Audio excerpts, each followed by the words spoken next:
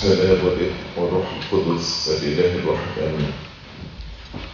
النهارده الأحد الثالث من شهر مسره، ودايما الأحد الثالث بيجي حوالين عيد السيدة العذراء، فعلشان كده الكنيسة اختارت الجزء اللي قريناه من إنجيل معلمنا ماري مرقس، اللي هو في الآخر قالوا للسيد المسيح: هوذا أمك وإخوتك خارجا يطلبونك. فقالوا له السيد المسيح: من أمي وإخوتي؟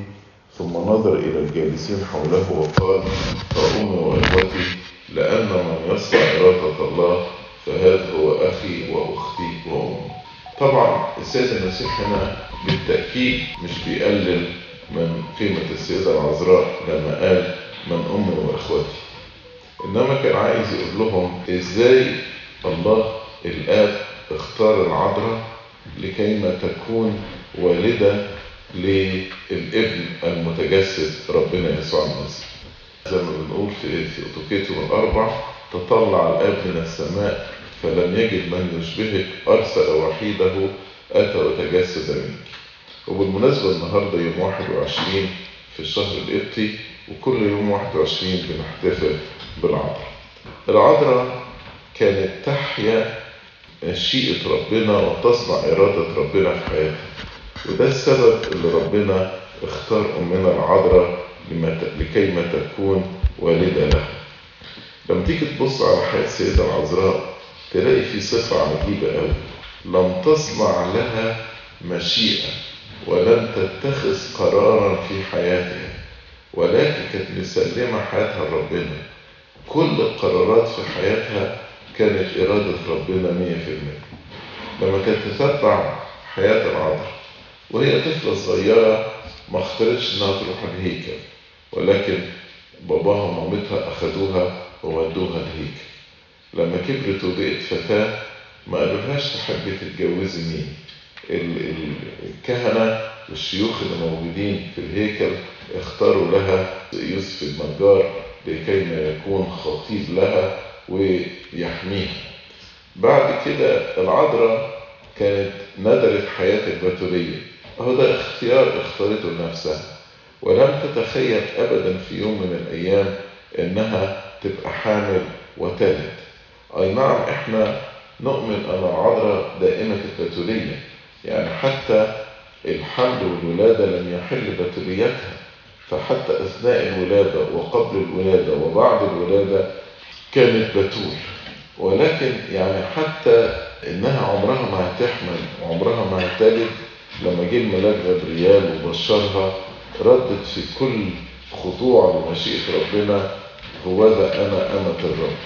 بالرغم لما كان ممكن ده يدخلها في مشاكل، وفعلا دخلها في مشاكل لدرجة إن يوسف النجار شك في العذراء نفسها وأراد تخليتها سرا. طبعا كيف تدافع عن نفسها؟ إزاي واحدة حامل تقول إنها لم تخطئ؟ مين هيصدقها؟ لم يحدث من قبل ولا من بعد إن في واحدة حملت من غير زرع بشر. ولكن العذراء سلمت حياتها لربنا، وكانت يعني أكيد أفكار جات لها: طيب لو رجموني كإنسانة خاطئة هعمل إيه؟ ولكن ما عالتش الهم، سلمت حياتها لربنا. وبعد ما ولدت الطفل، مين تقبل إنها تولد في مزوة للبطن جنب حيوانات حولها؟ مين تقبل هذا الوضع؟ ولكن في تسليم كامل ووافقت إنها تولد في هذا المكان. بعد كده لما رئيس الملائكة ظهر ليوسف وقال له: خد الطفل وأمه واذهب إلى أرض مصر، برضه في تسليم كامل. كان ممكن العذراء دي لو إنسانة متكبرة كان ممكن تروح تقول له: وش معنى يعني الملاك غبريال يظهر لي أنا؟ أنت مالكش علاقة بالطفل، ده أنا أم الطفل، لا أنا مش رايحة معاك مصر، إيه اللي يخلينا نروح المشوار الطويل ده؟ عايز تروح؟ زي ما بنشوف النهارده يعني في الأسر زوجات بتتصرف وتعالج مع جوزها إلى آخره، ولكن في خضوع كامل. قال لها: نروح الرحلة دي لمصر، راحوا الرحلة دي كلها. أيضا هما لما رجعين رئيس الملائكة ظهر ليوسف وقال له لا، ما ينفعش تعيش في أورشليم واليهودية، تطلع في الجليل وتعيش في الناصرة. وافقت العذراء وراحت في الناصرة. عاشت حياتها كلها لم يكن لها إرادة ولم يكن لها مشيئة إطلاقا، بل كانت مسلمة حياتها تماما لربنا لحتى عند الصليب، لما جه سيد المسيح وقال لها يا امرأة هذا هو ابنك، ويا يوحنا هذه هم أمك. ما جاش سيد المسيح قال للعذراء انت تختاري مين، عايزة مين تعيش معاه بعد صليبي وقيامتي، لكن سلمها للقديس يوحنا وهي العذراء في منتهى الخضوع ابنك. مين فينا يقدر يتخلى عن مشيئته تماما كما تخلت العذراء عن مشيئتها تماما وسلمت حياتها لربنا؟ فهنا ربنا لما بيقول لأن من يصنع إرادة الله هذا هو أخي وأختي وأمي، كان عايز يقول بصوا للعذراء، اتعلموا منها. لماذا اختارها الله لكي ما تكون والدة الإله؟ لأنها أنكرت مشيئتها تماما، تخلت عن مشيئتها تماما وكانت تصنع مشيئة الله. واحنا في المؤتمر ده بنتكلم عن حياة الفرح. حياة الفرح تأتي من التسليم الكامل لربنا. لما الإنسان يسلم حياته لربنا هيكون فرحان، لأن ربنا لما بيقود حياتي ربنا عارف إيه الأحسن ليا. ربنا عارف ربما أنا اختياراتي توجد طرق للإنسان تظهر أنها مستقيمة ولكن عاقبتها الموت، فربنا عارف إيه الطريق اللي هو أحسن بالنسبة لي. اللي مننا يسلم نفسه لمشيئة ربنا تماما هذا الإنسان يكون فرحا في حياته. الإنسان اللي بيرفض مشيئة ربنا وبيحاول يطبق مشيئة نفسه هذا الإنسان يتعب في حياته وما يكونش فرحان. ربما واحد يتساءل ويقول طب أعرف مشيئة ربنا إزاي؟ العذراء ظهر لها الملاك جبريل، ويوسف ظهر له الملاك وقال له روح أرض مصر، والمسيح له المجد هو اللي قال للعذراء عيش مع يوحنا. أنا لو ربنا بيبعت لي ملاك بوضوح الطريقة دي أنا هسمع كلام ربنا، لكن أحيانا أنا ببقى متلخبط ومش عارف ما هي إرادة الله. كيف أعرف إرادة الله في حياتي؟ ده سؤال كتير من الشباب يسألوه، كيف أعرف إرادة الله في حياتي؟ أولا في إرادة معلنة وإرادة خاصة. إرادة معلنة وإرادة خاصة. أقصد إيه؟ يعني مثلا في تسالونيك الأولى أصحاح 4 يقول هذه هي إرادة الله قداستكم، فدي إرادة معلنة، فلازم أجاهد في حياة القداسة. ولما أمشي في حياة القداسة يبقى أنا كده بنفذ إرادة ربنا.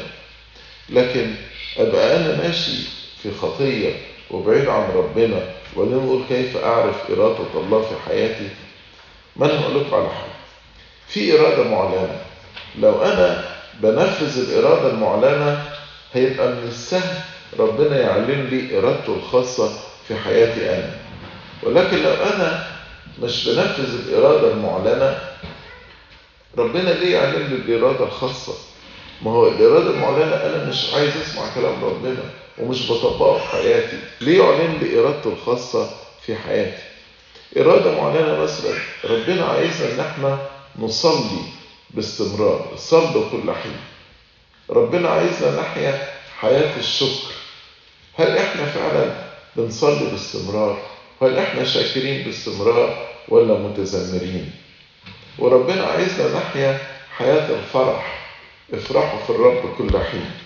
تلاقوا على فكرة في تسالونيكي القديس بولس الرسول يربط ما بين الثلاث وصايا دول، الصلاة والشكر والفرح. واحنا مطالبين ان احنا نعمل الثلاث وصايا دول كل حين.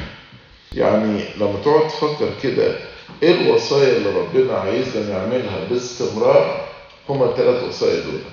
يقول افرحوا كل حين، صلوا بلا انقطاع، اشكروا في كل شيء، لأن هذه هي مشيئة الله في المسيح يسوع من جهتكم. مش بنتكلم على إرادة الله، هي دي مشيئة ربنا. مشيئة ربنا عايزنا نصلي ونفرح ونشكر، والثلاثة دول ليهم علاقة ببعض. إزاي؟ أنا لما أصلي باستمرار هبقى فرحان، لأن بيقول كده في إنجيل يوحنا: إلى الآن لم تطلبوا شيئا باسمي، اطلبوا تأخذوا لكي يكون فرحكم كاملة. يبقى الصلاة بتجيب إيه؟ بتجيب الفرح. والفرح لما الواحد يكون فرحان هيروح يعمل إيه؟ يشكر، يبقى عنده امتنان وعنده شكر، فهيشكر ربنا. طب ويشكر ربنا إزاي؟ في الصلاة. فتلاقي الصلاة بتؤدي إلى فرح، والفرح يؤدي إلى شكر، والشكر يؤدي إلى صلاة، وهكذا تفضل الدايرة كده. وينتهي الإنسان إنه بيصلي بلا انقطاع ويفرح في ربنا كل حين ويشكر في كل شيء، لأن هذه هي مشيئة الله في المسيح يسوع من جهتكم. تسالونيك الأولى إصحاح 5 عدد 16 17 و18. ربنا عايزنا ننفذ مشيئة الله، فلما تنفذ مشيئة الله المعلنة ربنا يعلن لك مشيئته الخاصة في حياتك. مثلا من مشيئة الله المعلنة إن احنا نسامح بعض، إن احنا نغفره، وحتى ربنا علمها لنا في أبانا الذي، ونقول له اغفر لنا ذنوبنا كما نغفر نحن أيضا. لو أنا زعلان من أخويا ومخاصمه ومش عايز أسامحه ومش عايز أصطلح معاه، وإذا نقول فين إرادة ربنا؟ ليه ربنا مش بيعلن لي إرادته؟ هيعلن لك إرادته إزاي؟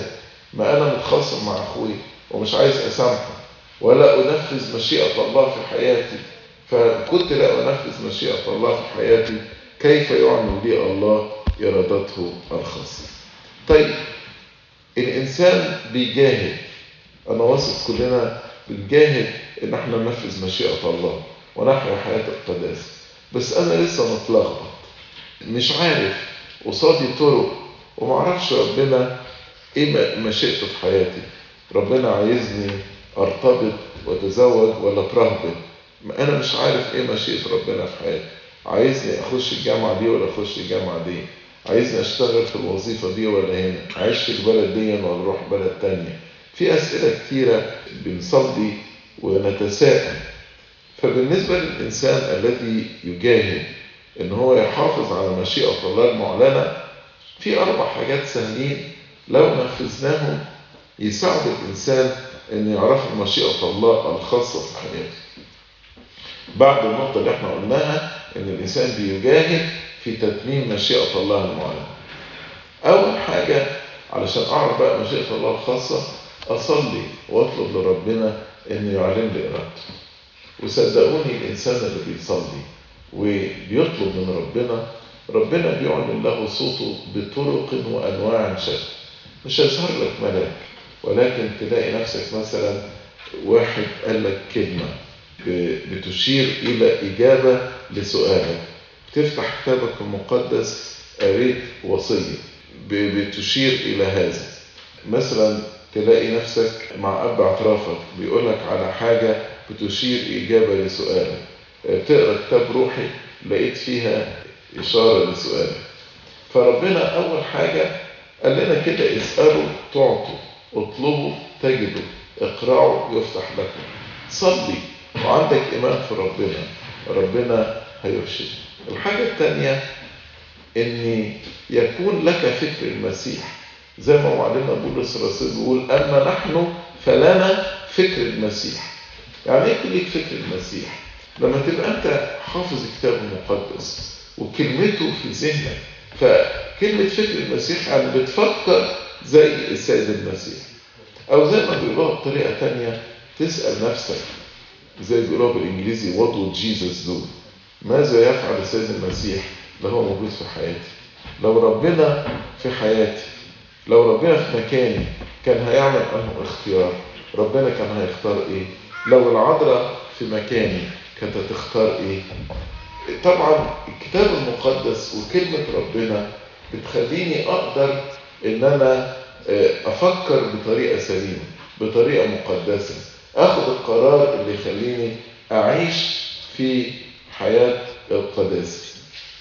يبقى الصلاة وكلمة ربنا عشان الإنسان يكون عنده فكر المسيح. ثالث حاجة زي ما الكتاب يقول لنا الخلاص بكثرة المشيرين. اسأل وخد مشورة، خد مشورة من أب اعترافك، خد مشورة من الناس اللي عندهم خبرة في هذا الأمر اللي انت بتفكر فيه. يعني مثلا لو بتفكر في الرهبانة أو الزواج، فكر الأول، اسأل ناس من الأديرة الرهبان أتقياء عن حياة الرهبانة، اقرأ كتب عن حياة الرهبانة علشان تعرف ايه الطريق اللي انت بتختاره. وفي الزواج برضو لا تتسرع، اقرأ وافهم ما هو الزواج المسيحي وايه اللي مطلوب منه. انت بتعمل ده كله وانت بتصلي وبتطلب مشيئة ربنا وبتشاور أب اعترافك وبتخليه يساعدك في ان هو ينير الطريق امامك وفي كلمة ربنا في ذهنك. فكل الكلام ده يقدر يساعدك انك تعرف ما هي مشورة الله الخاصة في حياتك. يبقى اول حاجة قلناها الصلاة، ثاني حاجة كلمة الله ان يكون ليك فكر المسيح، ثالث حاجة المشورة، خد مشورة من أب اعترافك، من الناس اللي هم سلكوا في هذا الطريق قبلك. بتفكر في جامعة، اسأل الناس اللي دخلوا الجامعة دي قبلك. تفكر في بلد، اعرف أحوال البلد دي قبل ما تغامر وتروح، وهكذا. يعني آخر حاجة ربنا أعطانا العقل لكي ما نفكر به ونعمل قرارات بعقلنا. بعد ما بصلي وبتكون كلمة ربنا تسكن بغنى في قلبي، وبعد ما أخذت رأي ومشورة من أكثر من واحد، أقعد بقى أصلي كده وبعقلي أفكر، أحط كل الاختيارات اللي قصادي. أنا عندي الاختيار ده وعندي الاختيار ده وعندي الاختيار ده، وابتدي بقى تحت كل اختيار أكتب الإيجابيات والسلبيات بتاع الاختيار ده. الاختيار نمرة 1 إيه الإيجابيات بتاعته وإيه السلبيات بتاعته. الاختيار نمرة 2 إيه الإيجابيات والسلبيات. الاختيار نمرة 3 إيه الإيجابيات والسلبيات. وأملأ الجدول ده مش في قعدة واحدة، ممكن أملاه في أسبوع، في 10 أيام، في أسبوعين. كل ما ربنا ينور نقطة في حياتي أكتبها، وأكتبها كتابة. بعد كده لما أجي أبص على الجدول ده هيبقى واضح قصادي إيه الطريق اللي ربنا بيختاره لي، لأن ربنا نور لي الطريق ده وأجاب لي على ولقيت لما بقارن كل الاختيارات الموجودة إن هو ده الاختيار اللي هيخليني أحيا حياة القداسة، لأن إرادة الله هي قداستكم زي ما بنقرا في تسالونيكي الأولى 4. فالاختيار ده هو اللي يخليني أحيا حياة القداسة. أنا هختار طريق الزواج مثلا لأن هو ده اللي هيساعدني في حياة القداسة. أنا محتاج سند يسندني في حياتي والاثنين خير من واحد، هو ده الطريق بالنسبة لي اللي يخليني أعيش مقدس. أو واحد تاني يقول لا أنا طريق الرهبنة هو ده اللي هيساعدني إن أنا أحيا حياة التوبة الحقيقية والقداسة في البعد عن العالم، وهكذا. يبقى إذن علشان أعرف مشيئة ربنا، عشان أبقى زي العذراء مريم، لأن من يصنع إرادة الله هذا هو أخي وأختي وأمي، أعمل إيه؟ الأول أطبق مشيئة الله المعلنة لكل الناس، أكون أمين في تطبيق هذه المشيئة. نمرة 2 بصلي باستمرار، بطلب الإرشاد الإلهي.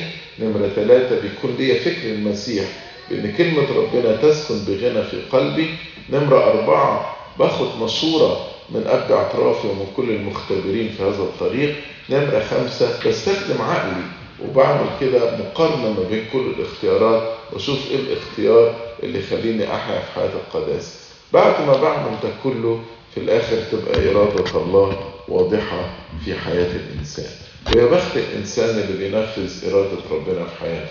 هذا الإنسان سيكون فرحا ويمتلئ بالفرح في حياته ولا يدخل الحزن في قلبه، لأن زي ما قلت لكم بولس الرسول قال لنا بالصلاة والشكر الإنسان يكون فرحان، وهذه هي مشيئة الله في المسيح يسوع من جهتكم.